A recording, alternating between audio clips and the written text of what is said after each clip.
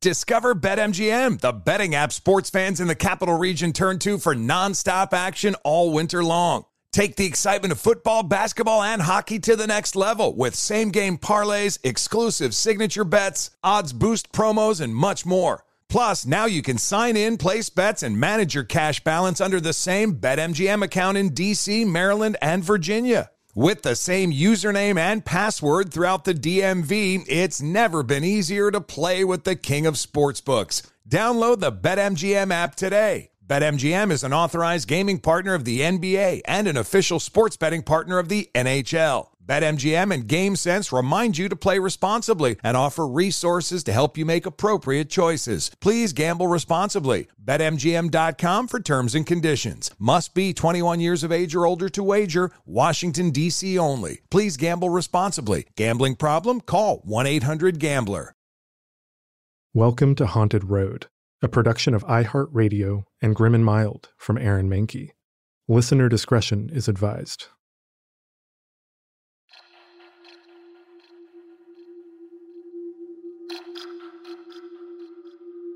Built in 1679 by French explorer René de la Salle, the 40-ton Griffin was the first European ship to sail the upper Great Lakes. A true wilderness vessel, the Griffin was not a shipyard project. It was built instead along the banks of the Niagara River, several miles north of the American side of the falls. Although the Griffin was fitted out with weaponry, her stated purpose was to deliver supplies for La Salle's expeditions into New France. Setting sail August 7, 1679, with La Salle on board, the Griffin left Niagara for Detroit, where several men joined the crew.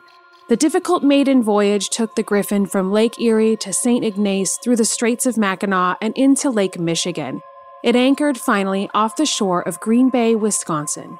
Soon afterward, La Salle decided to send the Griffin back to Niagara in order to pick up men and supplies. Carrying a cargo of furs, the Griffin set sail on September 18, 1679, under favorable weather conditions. Once they left Washington Harbor, however, the ship and her crew of 6 were never seen again. The Griffin disappeared without a trace. As for what really happened to the Griffin, it very likely went down in a storm, but that hasn't stopped rumors of it reappearing as a ghost ship. For centuries, sailors on Lake Michigan have claimed to see the ghostly outlines of an antiquated ship emerge suddenly out of a fog bank, but just when the ships seem about to collide, the Griffin vanishes. Others swear that the Griffin can be glimpsed on foggy nights still sailing out of Green Bay Harbor. Not surprisingly, sighting the lost Griffin is regarded as a sign of bad luck. The Griffin was the first ship on record to be lost in the Great Lakes. Since then, there have been thousands more. So let's head to Sault Ste. Marie, Michigan, and explore the haunted museum ship Valley Camp, and why the most recent shipwreck on the Great Lakes may have everything to do with why the Valley Camp is haunted. I'm Amy Bruni, and this is Haunted Road.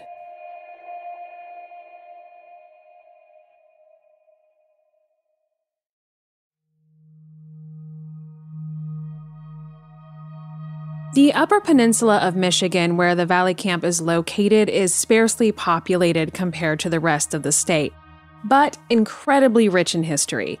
It consists of the top 1/3 of Michigan's landmass, yet only 3% of Michigan's population resides here. Locals are known as Yoopers, a term derived from the term UP, Upper Peninsula, Yooper. And if you live in the Lower Peninsula of Michigan, under the Mackinac Bridge, they affectionately refer to you as a troll, because you live under the bridge, clearly. Many of you probably haven't heard of the Valley Camp. The Valley Camp is a lake freighter that served on the Great Lakes for over 50 years. Built in 1917 and retired in 1966, the now museum ship is 550 feet in length and features a variety of displays. More than 100 exhibits populate the ship's cargo hold.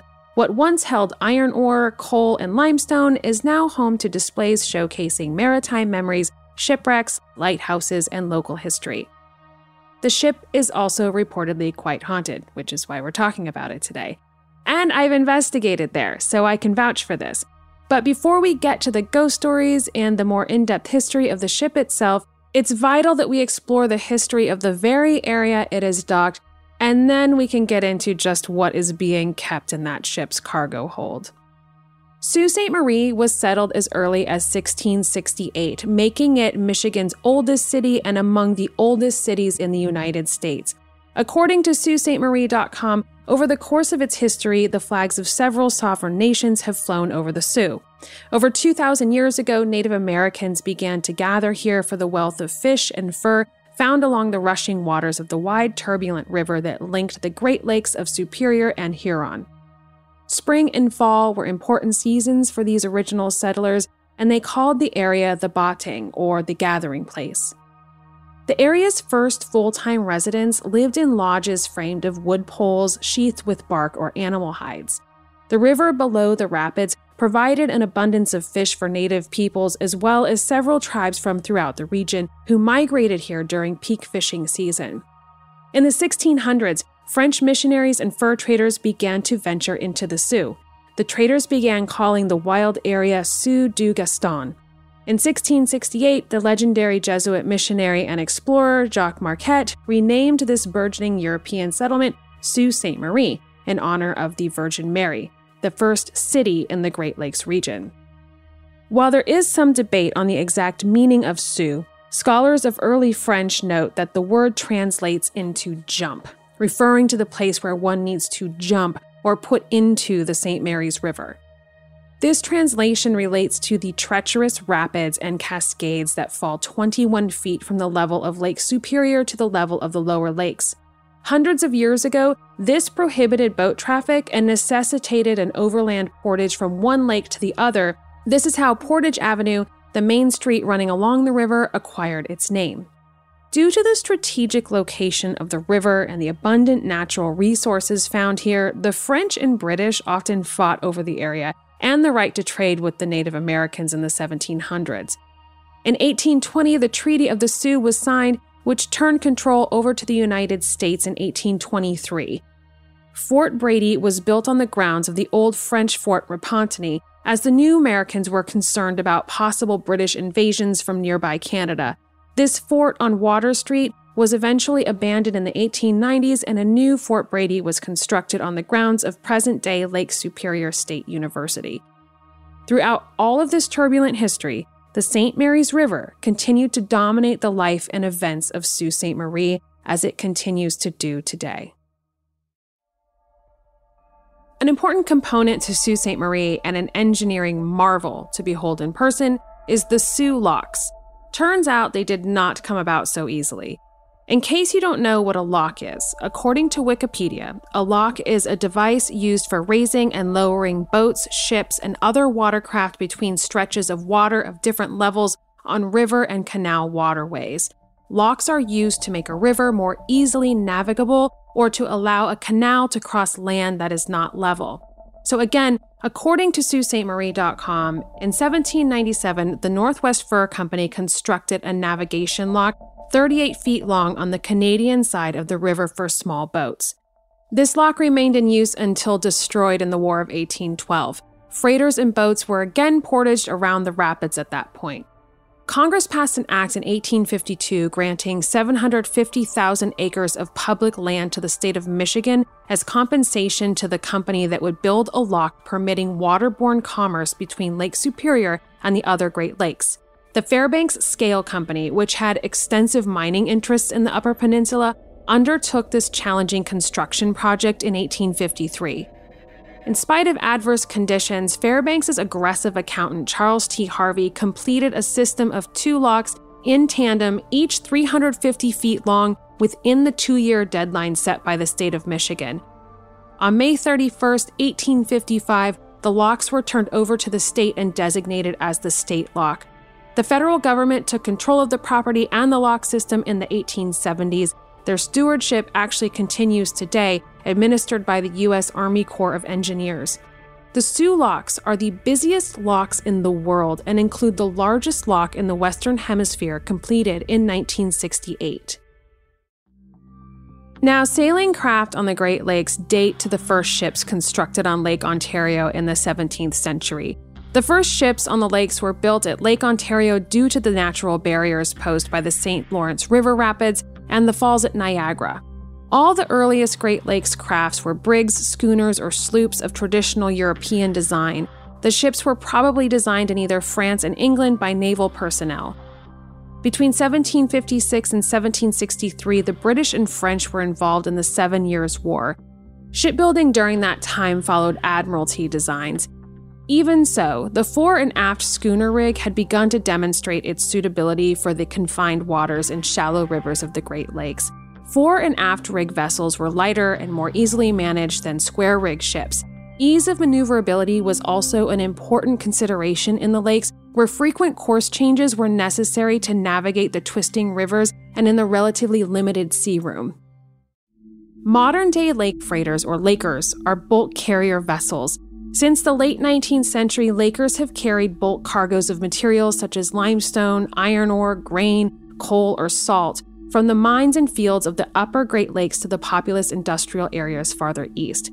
The 63 commercial ports handled 173 million tons of cargo in 2006 alone. Because of winter ice on the lakes, the navigation system is not usually year-round. The Soo Locks, for example, closes from mid-January to late March, when most boats are laid up for maintenance. Crew members spend those months ashore, hopefully ashore somewhere in Hawaii. The Valley Camp in particular was built by the American Shipbuilding Company in Lorain, Ohio, and launched on July 14, 1917 as the Lewis W. Hill. A 1,900 horsepower triple expansion steam engine and 2 coal-fired boilers powered the ship. During her career, the 11,500-ton ship logged 3 million miles and carried in excess of 16 million tons of cargo. The Valley Camp arrived in Sault Ste. Marie on July 3, 1968, and the Historical Society converted her into a 20,000-square-foot museum with over 100 exhibits. For the last 50 years, the Valley Camp has resided at 501 East Water Street in Sault Ste. Marie, Michigan. Work on lake freighters was originally, and still can be, treacherous. The Great Lakes has a long history of groundings, shipwrecks, storms, and collisions. There have been over 6,000 shipwrecks in the Great Lakes, having caused an estimated loss of 30,000 mariners' lives. It is also estimated that there are up to 550 wrecks in Lake Superior alone, most of which are undiscovered. The largest and last major freighter wrecked on the lakes was the SS Edmund Fitzgerald that sank in Lake Superior during a storm on November 10, 1975, with the loss of the entire crew of 29 men. Carrying a full cargo of ore pellets with Captain Ernest M. McSorley in command, she embarked on her ill-fated voyage from Superior, Wisconsin near Duluth on the afternoon of November 9, 1975. En route to a steel mill near Detroit, Edmund Fitzgerald joined a second taconite freighter, SS Arthur M. Anderson. By the next day, the two ships were caught in a severe storm on Lake Superior with near hurricane-force winds and waves up to 35 feet high. Shortly after 7:10 p.m., Edmund Fitzgerald suddenly sank in Canadian waters 530 feet deep, about 17 miles from Whitefish Bay near the twin cities of Sault Ste. Marie, Michigan, and Sault Ste. Marie, Ontario. A distance the Edmund Fitzgerald could have covered in just over an hour at her top speed under normal conditions. Although the search recovered debris, including lifeboats and rafts, none of the crew were found. On her final voyage, Edmund Fitzgerald's crew of 29 consisted of the captain, the first, second, and third mates, 5 engineers, 3 oilers, a cook, a wiper, 2 maintenance men, 3 watchmen, 3 deckhands, 3 wheelsmen, 2 porters, a cadet, and a steward. Artifacts on display at the Valley Camp include 2 lifeboats, photos, a movie of Edmund Fitzgerald, and commemorative models and paintings. The lifeboats were 2 of the very few items removed from the wreck, and one is almost completely ripped in half, demonstrating the severity of the storm they faced. They are quite a thing to see in person. Most, when viewing the boats, just go silent. It does feel as though you are visiting a gravesite. As far as hauntings on board the Valley Camp, you only need go as far as asking some of the employees. Many have had experiences on board, including a general feeling of unease when locking up at night. Staff and visitors alike have reported being touched or their clothes tugged with no apparent culprit. Some have seen shadow figures, while others have been overcome with feelings of an unseen presence on the ship. Numerous visitors have reported a heavy feeling in the area of the Edmund Fitzgerald lifeboats. A local team, the Upper Peninsula Paranormal Research Society, or UPPRS, has investigated the ship many times. In addition to a number of experiences, they have captured very clear EVPs, including one that says the name George. George Hull was the chief engineer of the Fitzgerald when it went down. So to talk with us more about the hauntings on the Valley Camp, I've brought my two very good friends, Tim Ellis and Brad Blair, from the UPPRS team. So we go way back, so there's a lot of reminiscing here, but they also play us one of their very clear EVPs that they captured while investigating the ship. So that is coming up after the break. Discover BetMGM, the betting app sports fans in the capital region turn to for nonstop action all winter long. Take the excitement of football, basketball, and hockey to the next level with same-game parlays, exclusive signature bets, odds boost promos, and much more. Plus, now you can sign in, place bets, and manage your cash balance under the same BetMGM account in D.C., Maryland, and Virginia. With the same username and password throughout the DMV, it's never been easier to play with the king of sportsbooks. Download the BetMGM app today. BetMGM is an authorized gaming partner of the NBA and an official sports betting partner of the NHL. BetMGM and GameSense remind you to play responsibly and offer resources to help you make appropriate choices. Please gamble responsibly. BetMGM.com for terms and conditions. Must be 21 years of age or older to wager. Washington, D.C. only. Please gamble responsibly. Gambling problem? Call 1-800-GAMBLER. Welcome to 500 Greatest Songs, a podcast based on Rolling Stone's hugely popular, influential, and sometimes controversial list. I'm Brittany Spanos. And I'm Rob Sheffield. We're here to shed light on the greatest songs ever made and discover what makes them so great. From classics like Fleetwood Mac's Dreams to the Ronettes' Be My Baby, and modern-day classics like The Killers' Mr. Brightside. Listen to Rolling Stone's 500 Greatest Songs on the iHeartRadio app, Apple Podcasts, or wherever you get your podcasts.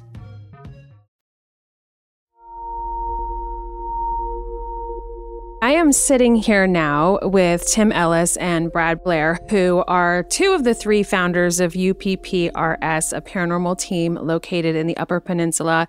They are also very well known for their yearly paranormal convention, Michigan Paracon, that I would say is probably one of the most respected paranormal conventions in the world at this point.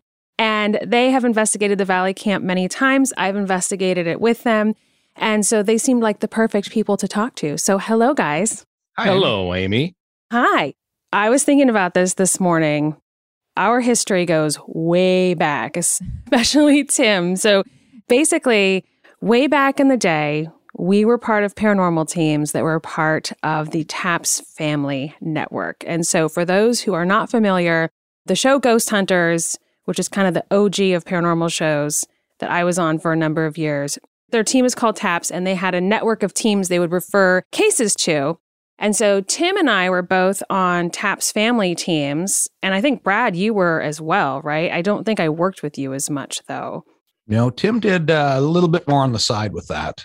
Yeah. Tim was operating TAPS Family Radio, which was a podcast, and I was producing it. And I think this is going on like 18 years ago, which is pretty insane to think about. And so I was producing it. So I would basically find the guests and do some research on them. And then Tim would host the podcast. And then Jay and Grant from Ghost Hunters heard the podcast and they wanted to do their own radio show. They were working on Beyond Reality Radio.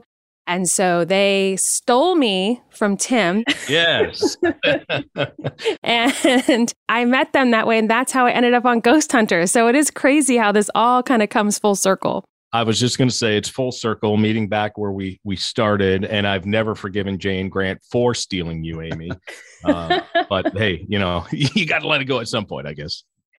I love, though, that we have all remained friends through all of these kind of different projects and iterations we've done. Like, I think that's probably one of my favorite things is that there are so many people that I met well before I was on TV that I still connect with. And so I count you guys in that circle, and I love that. Well, we appreciate that. Now, let's talk about the Valley Camp. I find the history of these ships in the lake so interesting. I really wasn't that familiar with them until the first time I visited Michigan, thanks to you guys. So what brought about you starting to investigate there? Well, it's an interesting area. You can look at where the ship is docked, and to go back through the history, just Sault Ste. Marie, for a little bit of background, is Michigan's oldest city. And that's by European standards. If we go beyond that, this was a Native American fishing village for thousands of years. Literally on the same block that the Valley Camp is moored right now is an ancient Indian burial ground. So kind of sounding like a takeoff from Hollywood there, but there is a lot going on down there, a lot of history.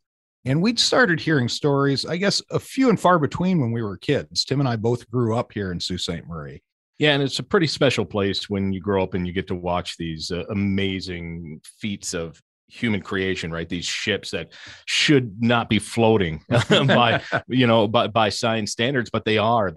They've created these monsters that cut right through our downtown area. So the Great Lakes and the Great Lakes Freighters is a big part of anyone who grows up in this corner of the world that we live in. So growing up and seeing the Valley Camp every day we were downtown and hearing the stories about it, of course, we were in awe of it, and you can tour it during the summertime. It is open as a museum ship. And then as we got older and started working with our team for paranormal investigations, it was just it was a natural. We couldn't wait till we had a chance to finally get on there. And over the years, it's a handful of times we've been able to investigate the Valley Camp. Mm-hmm.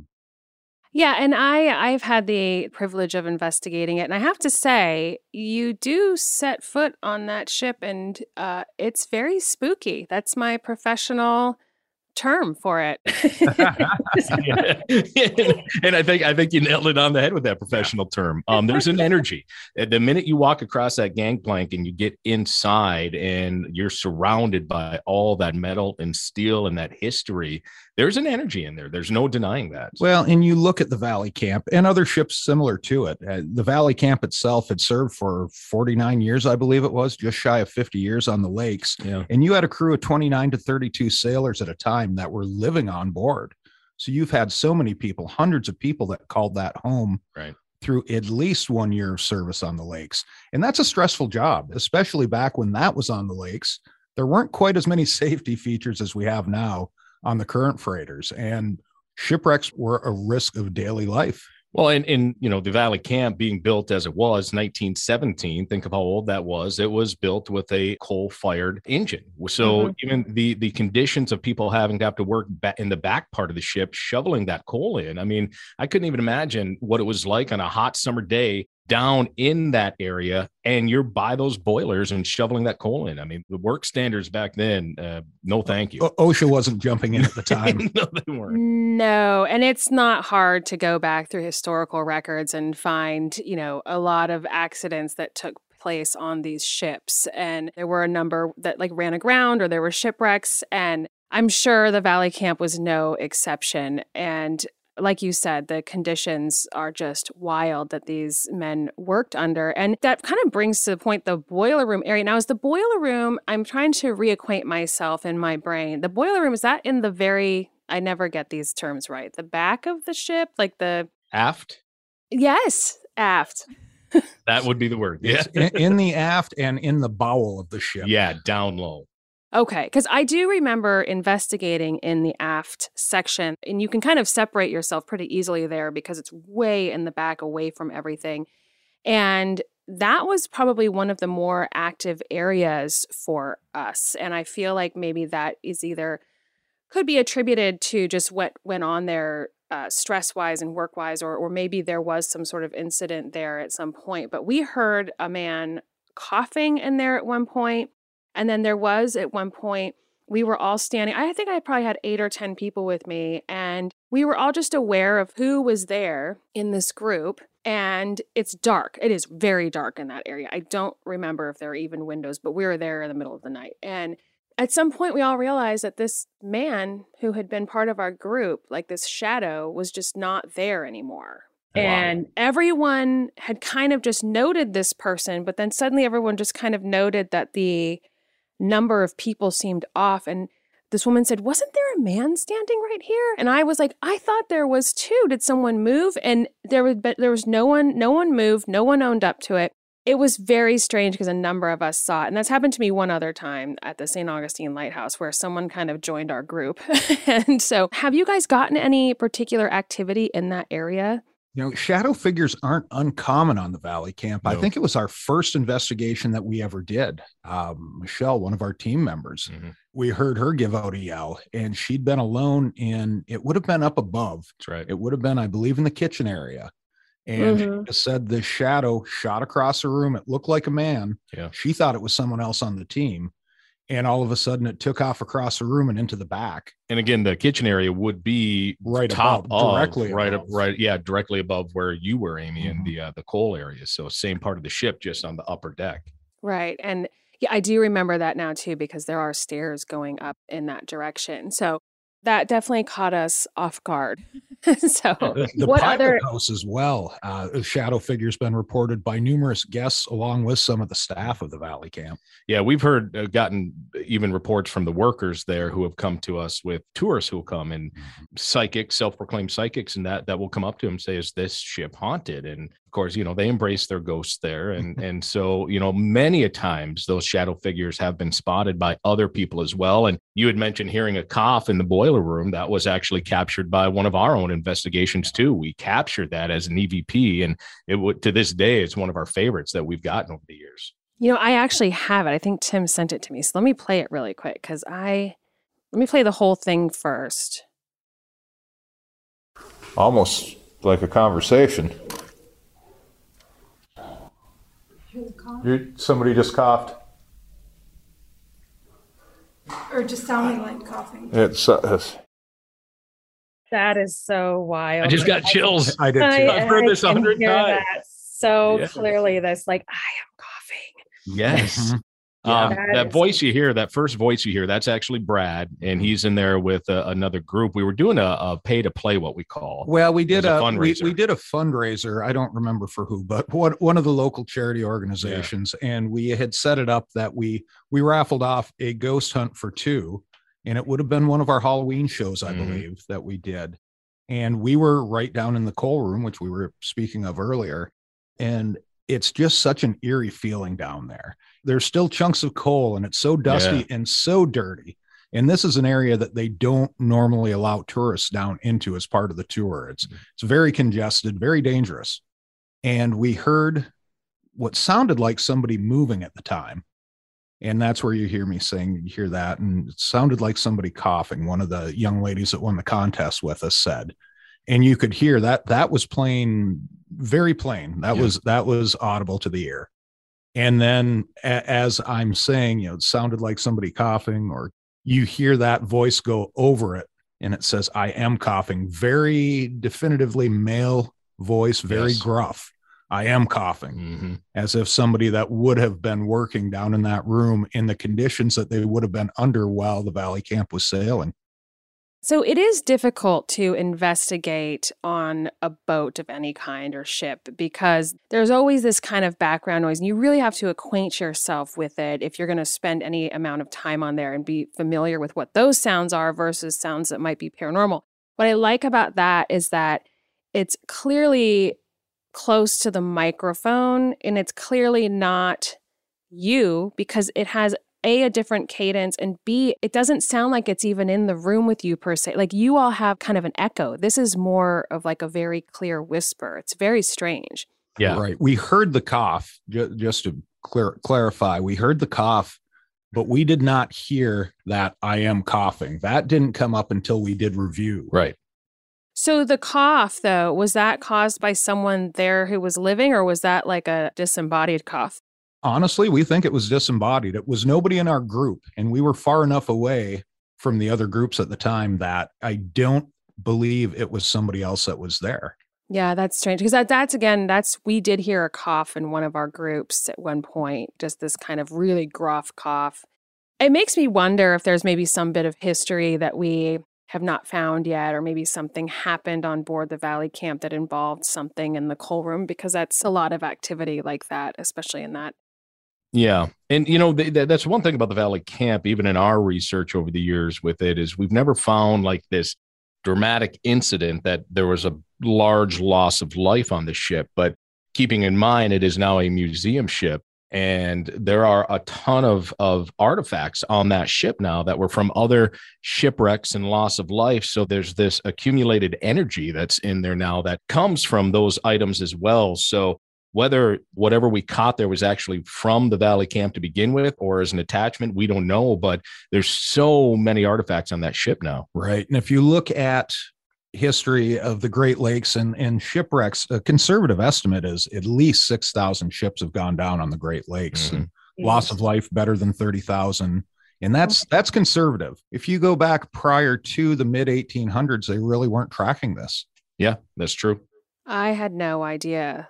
That is wild to think about. And I mean, we've seen hauntings that are just surrounding an object alone. I don't necessarily think it's important for there to have been some sort of tragedy or loss of life in a space just to make it haunted. And I think that museums are kind of a perfect example of that. Like I investigated the Titanic exhibit a couple of times, you know, the idea being that those objects were haunted. So I can see why this would be the same. And I mean, that being said, I think probably the most notorious exhibit there is involving the Edmund Fitzgerald, right? How do you feel about that? Do you think there is something coming from that as far as paranormal activity goes?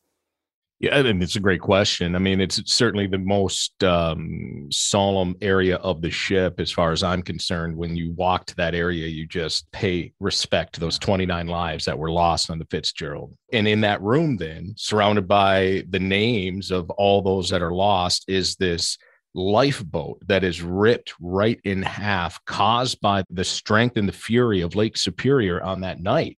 It ripped this lifeboat completely in half. That lifeboat, eventually, what was left of it, washed up on shore and became part of the museum at the Valley Camp. So there certainly is that thought, that wonder of 29 lives lost instantly. I mean, one wave came in, crashed that ship.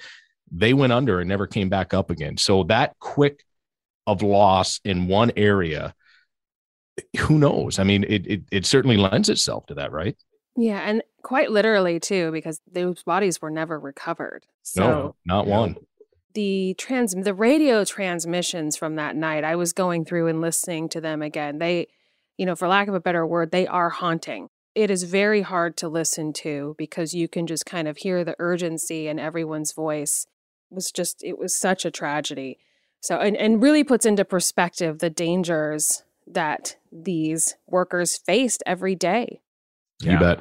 We, on one investigation, and I know Tim knows exactly what I'm talking about right away, we were playing the final radio transmission between the Edmund Fitzgerald and the Arthur M. Anderson, which was the ship that was following it through the storm that night back in November of 1975.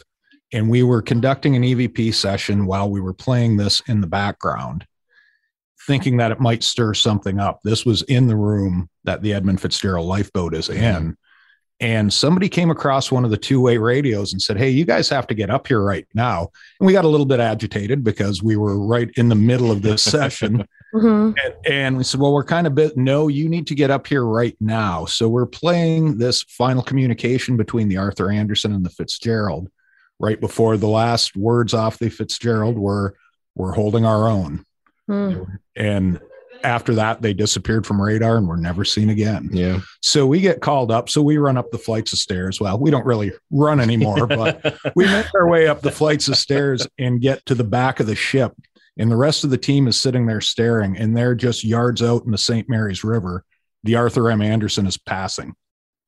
Wow. And not supernatural, but the synchronicity it was so bizarre. It wasn't lost on anyone. No, it was a powerful moment, and everyone just stood there in silence, almost in respect of the very ship that was in contact. And then the Coast Guard asked them to turn around. They were ahead of the Fitzgerald, and the Coast Guard asked the Anderson to turn around to go back into the very storm that just sunk a ship to try to find survivors. And they did, reluctantly, but they did. So The Arthur M. Anderson is still one of those ships that sails the Great Lakes today that every time you see it come through the St. Mary's River by Sault Ste. Marie, you just kind of stop and watch. You're just kind of in awe of it, of what it saw and witnessed that night. And that night, it was so powerful to see that ship. Wow. I don't think there are any accidents when it comes to things like that. Right. No, the timing was so bizarre, and we just stood there in reverence. Yep. Yeah. What other areas do you think have activity, or are there any other artifacts on board that you think might be causing activity? Oddly, there's a theater that doesn't have any artifacts in it. It's just a number of ships, and they show a film on the Fitzgerald and on some of the shipwrecks of the lakes. And we were in there one night with the Ghost Box trying to do a session. Absolutely nothing was coming across. And this was one of the old school shack hacks, and it was just white noise coming at you. And we finally got to the end of the session, and I said, well, I guess it's time to wrap this up. We'd like to thank you for allowing us to be here and try to communicate with you tonight. And that was the one communication we had come across it after I said that was, you're welcome. Came very clearly through the box. Yeah. And that very same room, one of our first investigations on there, the door was closed and there was a light on. So you could see the light coming through underneath part of the door. And a couple of the members of the team actually saw what seemed like a shadow kind of pacing back and forth in the room in there. And of course, upon investigating and opening the door, there was no one in there too. So we've had a couple incidences in that theater room as well, which is kind of, as you walk in the plank to enter into the ship, you just walk up a little bit and it's around to your right. Down on the lower floor though, right. But it's about midway through the ship. Right. I actually remember that space because you told me about that when I was on there. And so I did do some EVP work in there while I was investigating, and we did get a very gruff male voice. And I wish I had the recording. I don't, but we did get a gruff male voice in there. And the nice thing about that room is that you can just like close yourself off from everything. So you don't have kind of the echo that's some of the more open areas of the ship. And so completely silent. And we played it back and there was this male voice. And I think there was a woman there with her son. And I think that they had enough at that point. I think sometimes people go into these investigations and they think it's going to be spooky and fun, and then something actually happens and they either get very excited or sometimes they just suddenly find a reason to go home early. Yeah. Sitting in the comfort of your living room watching the TV shows and seeing that happen, I think is a lot different for some people, and they don't realize it until it happens to them. Right, exactly. Yeah. I'm remembering, because I did just go through the history, but I feel like it's like 500 feet long. Does that sound about right? Or I think it's 550, right in that range. Yeah. Yeah. And now it's been a museum ship at this point for over 50 years. Right. Yeah. It came to the Sioux in 68, I believe. Yeah. 1968 is when it finally came here. It had been decommissioned, I believe, in 66. Yeah, 66. They'd logged over 3 million miles. If you can just think of the range that ship's been through. Oh, yeah. And here's the interesting thing I find about the Valley Camp, because old maritime legend is once you name a ship, you don't change the name. Exactly. Right. Otherwise, it brings bad luck. But the Valley Camp was actually, when it first was built in 1917, was the Lewis W. Hill, and did not change until 1955 when it was sold. It actually went through a couple different sales, but stayed the Valley Camp through the last two sales. But so the fact that they changed the name through its career, I've always found very interesting. Mm-hmm. Yeah. Now he was like a railroad magnate or something. He was a very famous railroad man. And so I think did he own it initially? I think he might have owned it initially. That I'm not sure. That's I'd have to look into that one. You're talking about Lewis Hill? Yeah, because I was going through, because obviously when you're researching, like I was at first looking for Valley Camp, and then I realized it had a different name, which you're right, I had not really seen before with a ship. And so then I had to kind of restart and start researching when it was called the Lewis W. Hill, which, posed a whole new set of problems, because then everything about that man started coming. Right, exactly. Yeah, I mean, the ship itself was owned by an actual company, the American Ship Building Companies, who built it. So I don't know. He maybe had something to do with the actual company that owned the ship. It was part of a fleet, so maybe he had something to do with it. Right. A lot of the transportation companies were intertwined. Yeah, back to the lakes and the railways. Yep. I could see that. So you had brought up earlier just kind of the general history in that area. It is very rich. Like I know, having investigated Mackinac Island a number of times and things, that like the indigenous people, the Native Americans that were there originally, there is so much to that. Do you think that that is affecting the hauntings on the Valley Camp at all? I think it could, just for the same, just simple reason. We've investigated 2 adjacent properties to that that have both turned out to have activity in them. And just down the road and where it's located, right on the St. Mary's River, next door to it is a huge hydroelectric plant. There's so much energy in the area. And running water through the St. Mary's River. We have right next to it as well are the historical homes, which were moved from different parts of the city back in the day. So there's kind of like this perfect storm, if you will, to allow energy to be created right where the Valley Camp is. You've got this huge metal ship right on running water, right next to a huge hydroelectric plant, next to more historical homes. So you just kind of mix it all up and you get this kind of perfect storm for energy to survive. Yeah. Well, I mean, I think that regardless of its paranormal happenings, it's a very interesting place to visit. That whole downtown area is it's very fun. It's very cute. Not in January or February. But No. The first time we investigated Mackinac Island, it was January or February. And it's one of those times that I look back and I think back on it fondly, and I'm glad we did it. But we were on that island for 2 weeks. And when I was there, I really was not into it. But here's a funny story about that. And I don't know if we've ever shared this with you, Amy, over a beer and a glass of wine. But so our group, the Upper Peninsula Paranormal Research Society, we had been working with Mission Point Resort, which is the main area you guys investigated for that episode. And we had been talking to Mission Point and we're getting ready to come over to do an investigation. And we were maybe a week or so out and we get a phone call and they're like, yeah, we just want to let you guys know. Have you ever heard of a TV show called Ghost Hunters? We're like, yeah. They're like, we're going to put you guys on hold for a bit. We got them coming into film. We're like, gosh, darn it. We got kicked to the curb. Rooney again. Again, yes. Thank you, Amy. So they put us off for that moment. You guys came over in the winter. And then in that spring, as soon as the Straits of Mackinac opened up, we took the first ferry across and they gave us a resort for the weekend. Yeah, it was an amazing experience. Yeah, that place, we're going to have to do a whole other episode on Mackinac alone because it's a fascinating place. I mean, there's a lot going on in the UP. I can see why you guys have like a full-on paranormal team going on there. I can see why you have that amazing convention going on there. There's, haunts-wise, there is no shortage. You would never know that. And then also there's all kinds of like UFO things going on up there too. So there's a lot of weirdness where you guys are.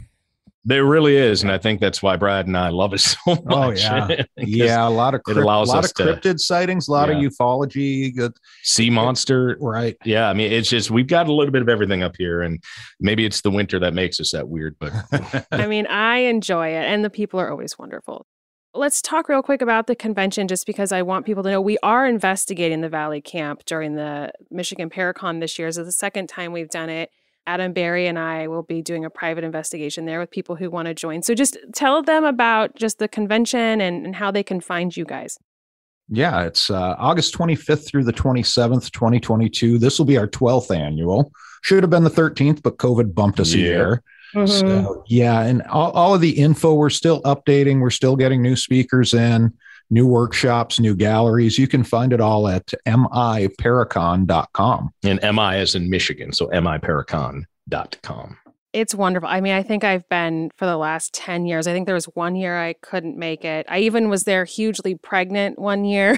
Yes. Yes, you were. Yes, you were. You had to be escorted around to make sure that she didn't decide to come then. And we remember that. That was dedication. Yeah, it was. It was. That was my last event before I tucked myself away and waited for that child, who ended up being like 2 weeks late. She's but now she's 9, which is so crazy. Unbelievable. To think about. It really is.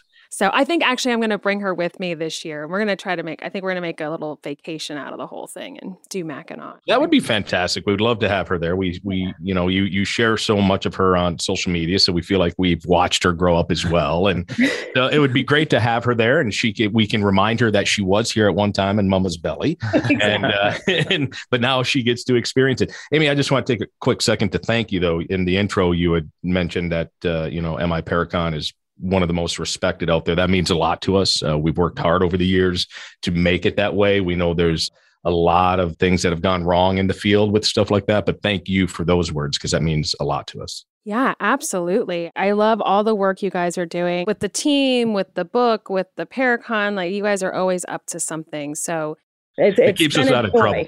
Yeah. Yeah, I know. Seriously, I know what kind of trouble you guys can get into. So, well, thank you so much for taking the time, and I super appreciate it. And I will be seeing you guys soon this summer. Yes, you will. So it's an honor, Amy. Thank you for having us. We appreciate it. Of course, anytime.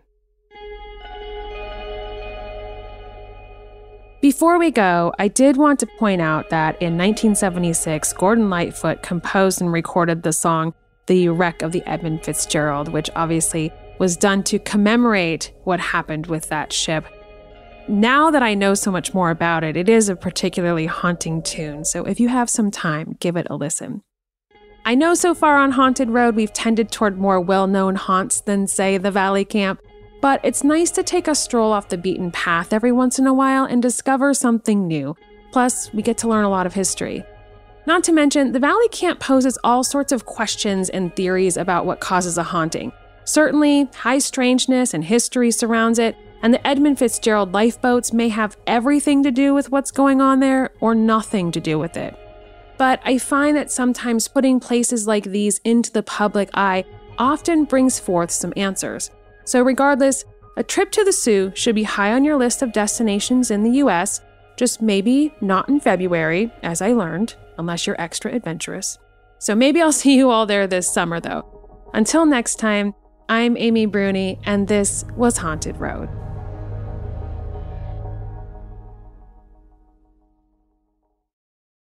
If you want to join us on a spooky vacation, please check out my company Strange Escapes at strange-escapes.com. Also, new episodes of Kindred Spirits are currently airing on Travel Channel on Saturday nights at 10/9 Central or streaming on Discovery+. Special thanks to LakeEffectLiving.com, SaultStMarie.com, the book Supernatural Haunts by Tim Ellis, Brad Blair, and Steve LaPlante, and the Chippewa County Historical Society of Michigan for making great resources for today's episode. Haunted Road is a production of iHeartRadio and Grim and Mild from Aaron Mahnke. The podcast is written and hosted by Amy Bruni. Executive producers include Aaron Mahnke, Alex Williams, and Matt Frederick. The show is produced by Rima Ilkayali and Trevor Young. Research by Taylor Hagerdorn, Amy Bruni, and Robin Miniter. For more podcasts from iHeartRadio, visit the iHeartRadio app, Apple Podcasts, or wherever you get your podcasts.